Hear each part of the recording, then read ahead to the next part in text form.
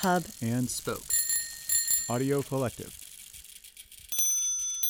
This is Rumble Strip. I'm Erica Heilman. You got to learn the things about burning wood. That is cedar. Don't weigh nothing. That's 2 years old. That's how much it changes each time it dries. And then this is ash, and that's bone dry. You've got the only dry wood in this part of Vermont. But it's thinking ahead. And everybody knows every year that you want a little bit of dry wood. Somebody will come along, and that right there, they'll give a $20 bill for Friday night or Saturday night when they ain't nobody going to be open till Monday, and then they go up Monday and find out they ain't no wood anyway. Yeah. That guy that just gave me that, he just gave me $500. He's a bartender at Stowe and a goddamn good chef. And he's paid me, well, his father paid me. He's probably paid me 25 years, and he's up the road a half a mile. Right. That ain't hard to figure out. You got a good wood customer. That's Forrest Foster, a couple days before deer season. He was loading up the tractor with kindling for the deer camp. Forrest is a self-described independent dairyman, and I made a story about him last year, but ever since I made a story about him, I've been going over there once or twice a week to help him with his night milking. I like being around him. I learn a lot when I'm with him in a weird kind of cumulative way. For instance, last week when I was over there, he taught me that when you plant your garlic, you should plant it with the long rounded part facing north and the kind of flat part facing south. Who knew? I did not know this. I haven't tested it, but I'm going to. Anyway, a few weeks ago, I took my recorder over there. It was 2 days before rifle season, and it was around 3 hours before milking. So we spent the whole afternoon and evening together, and I recorded a lot. And this is a little bit of what we talked about. Welcome. So what are we doing? Going down to the deer camp with some kindling wood. This will be where I can go down at 5 o'clock in the morning, put a little bit of cedar kindling, a little bit of dry maple, and some ash, and the wood, it'll stay going all day long. Somebody will keep going by, and everybody that goes by will lay a stick on, and so long as it ain't too much, it'll be fine. For the hunters? Well, hunters, we have a 4-month-old baby and a mother that just wants a good, warm, dry place to sit and wait for her husband to come by, and she can nurse him. What have you heard from people locally about the season this year? A lot of bucks. Everybody seems to be seeing a lot of bucks. Have you seen any bucks here on your land? Oh, yeah. Yesterday afternoon, 8 points, 4 does with him, right by the camp.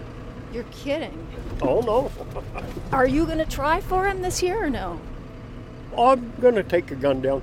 I can just sit in the camp, and if something walks out in the field that's got enough horns and looks good size, and then I feel like butchering it, I'll shoot it and butcher it. And if I don't, I'll just watch it and let it go.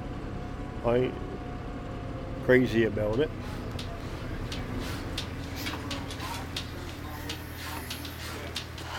Who's your best milker in here? Oh, tonight will probably be that big fresh heifer, Seelig, the new cow that just freshened. She's going to give the most milk of the evening. Yeah, pretty, brindle. I think I've got 11 red ones with the black stripes in them, the brindle cows. Yeah, they got asher in them, and they got good grazing things in there. A little bit, you slap her ass, make her move, and she'll jump. And some of them, you slap them 3 times, they won't hardly even budge. But they're a little high-strung and give milk.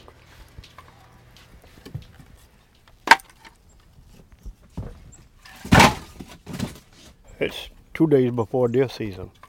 We're at hunting camp, almost the geological center of the town of Hardwick in Vermont.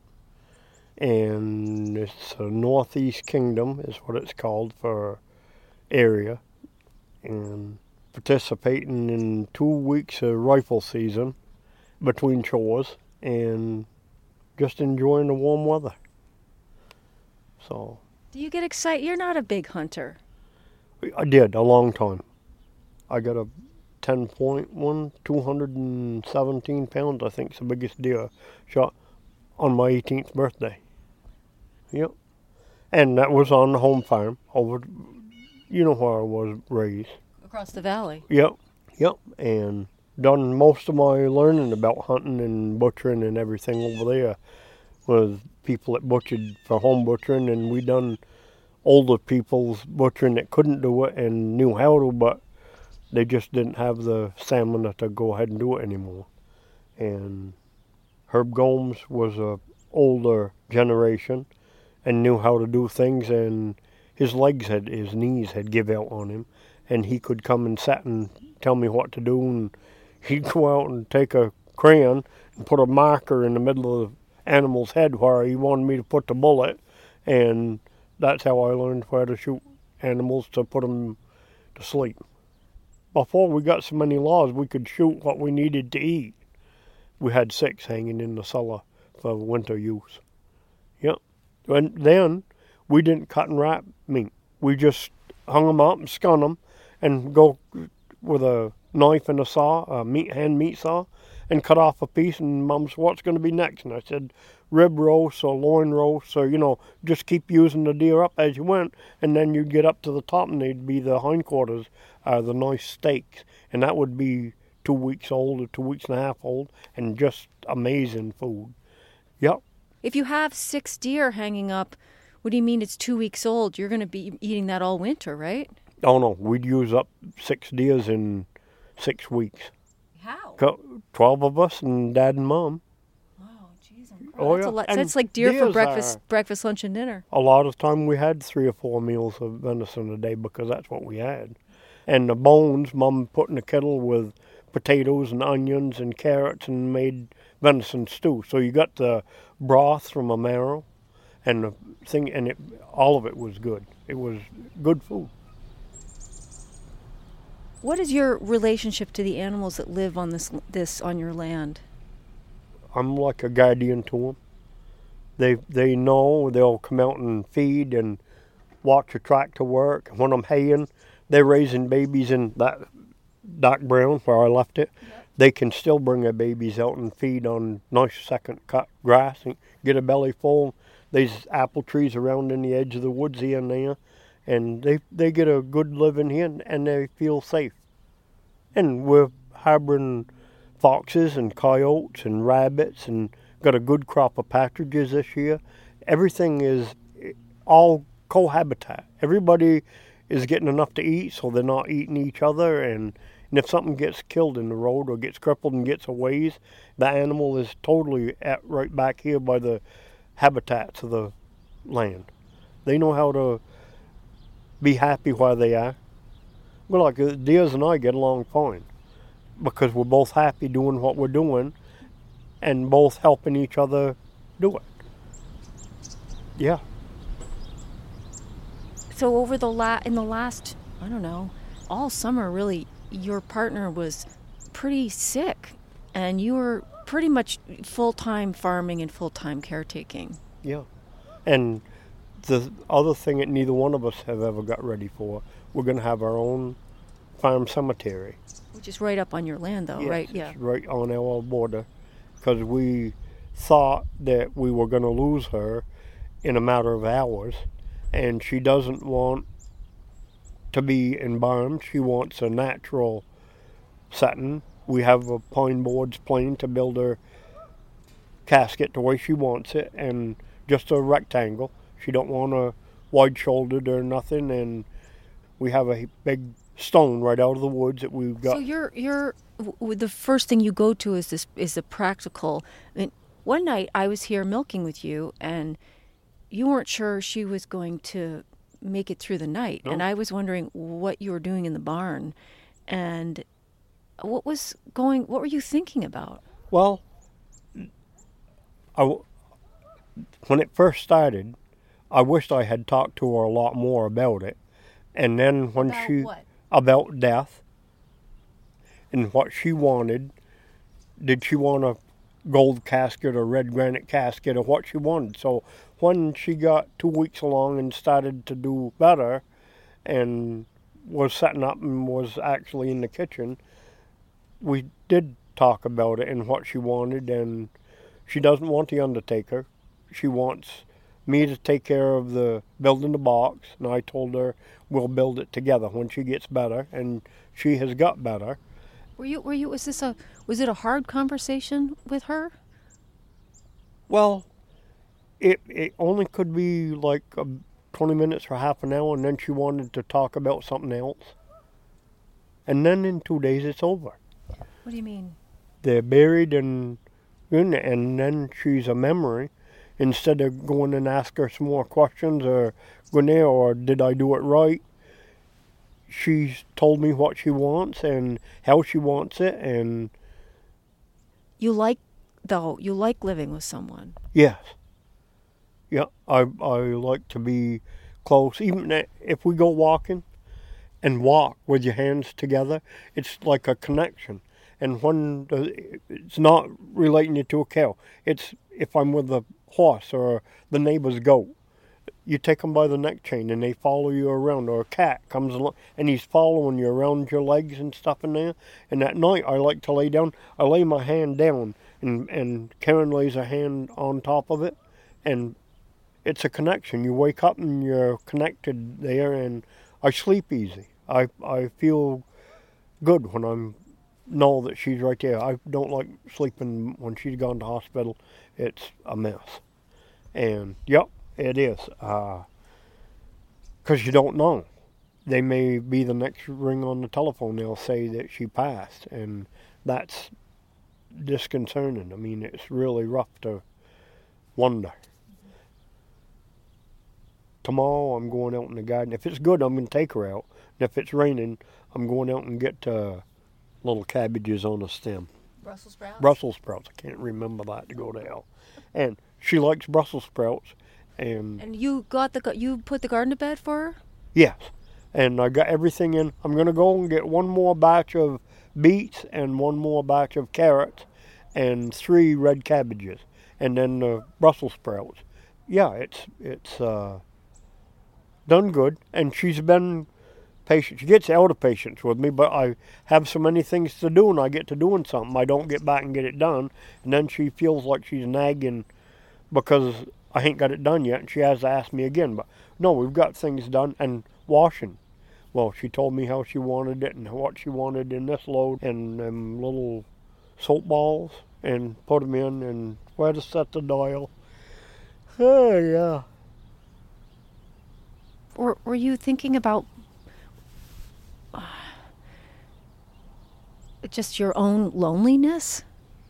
No, if I feel like I'm alone or lonely or something, I'll call somebody like you to come and visit while I'm choring, or take a day and we'll go have a meal and go look at the countryside. There's lots and lots of dirt roads in Vermont I like to travel on.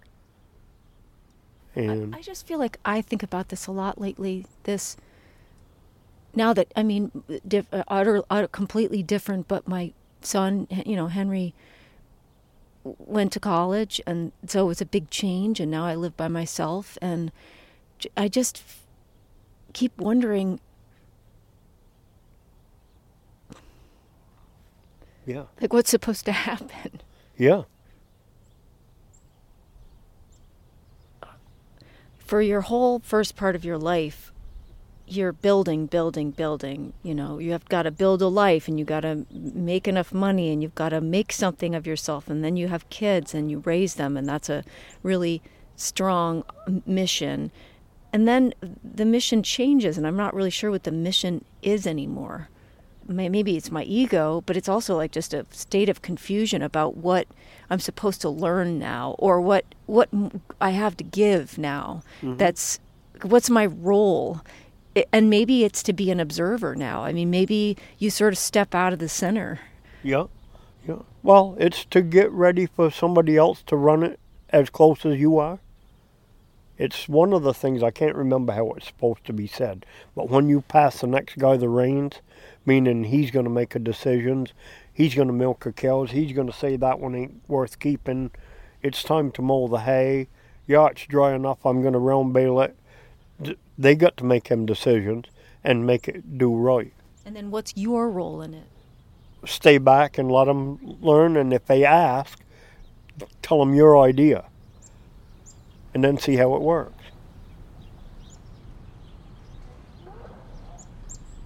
I don't think that we've ever... Just sat down and done nothing. This is a good place to sit. Oh my God, yeah. It does seem like time. It's a good time for deer to be coming out. Yeah. Sort of dusky. Yeah. It's supposed to cloud in, and by night tomorrow night will be raining some. We do need the rain. We need some more, mostly for the brooks. The ground, I think the ground is pretty fair. And then if we get a good batch of snow, when the snow melts, we'll be ready to grow grass again.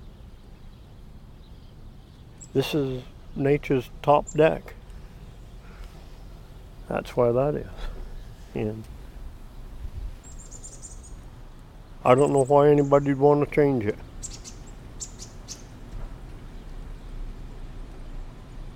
That was Forrest Foster. Forrest is always selling meat out of his barn, and sometimes he's selling maple syrup. If you need any of those things, he's up on Bridgman Hill, right outside of Hardwick. And if you go, take your kids, because he loves it when kids visit the barn. And if you have a comment, I will make sure to pass it along to him. You can find a comment box if you go to my website, rumblestripvermont.com, and then go to that show page and go to the bottom. There's a comment box, and you can write it there. And also, if you have an extra 22 seconds, if you were able to make a comment on Apple Podcasts, that would really be great, because that also helps new listeners find the show. Rumble Strip is a proud member of Hub and Spoke, which is a collective of independent podcasts, people like me making shows in their, bedrooms and bathrooms. This week, I want to recommend a new series from the Ministry of Ideas and Zachary Davis. It's called Illuminations, and it's all about the relationship between, or sort of the augmentative relationship, the friendly relationship between religion and science. It looks at a whole range of cultures and explores the unexpected histories of how religion and science have been entangled across time. You can find it if you go to ministryofideas.org, or you can just go to hubspokeaudio.org, and you'll find all of our shows there. This is Rumble Strip. I'm Erica Heilman. Thanks a lot for listening.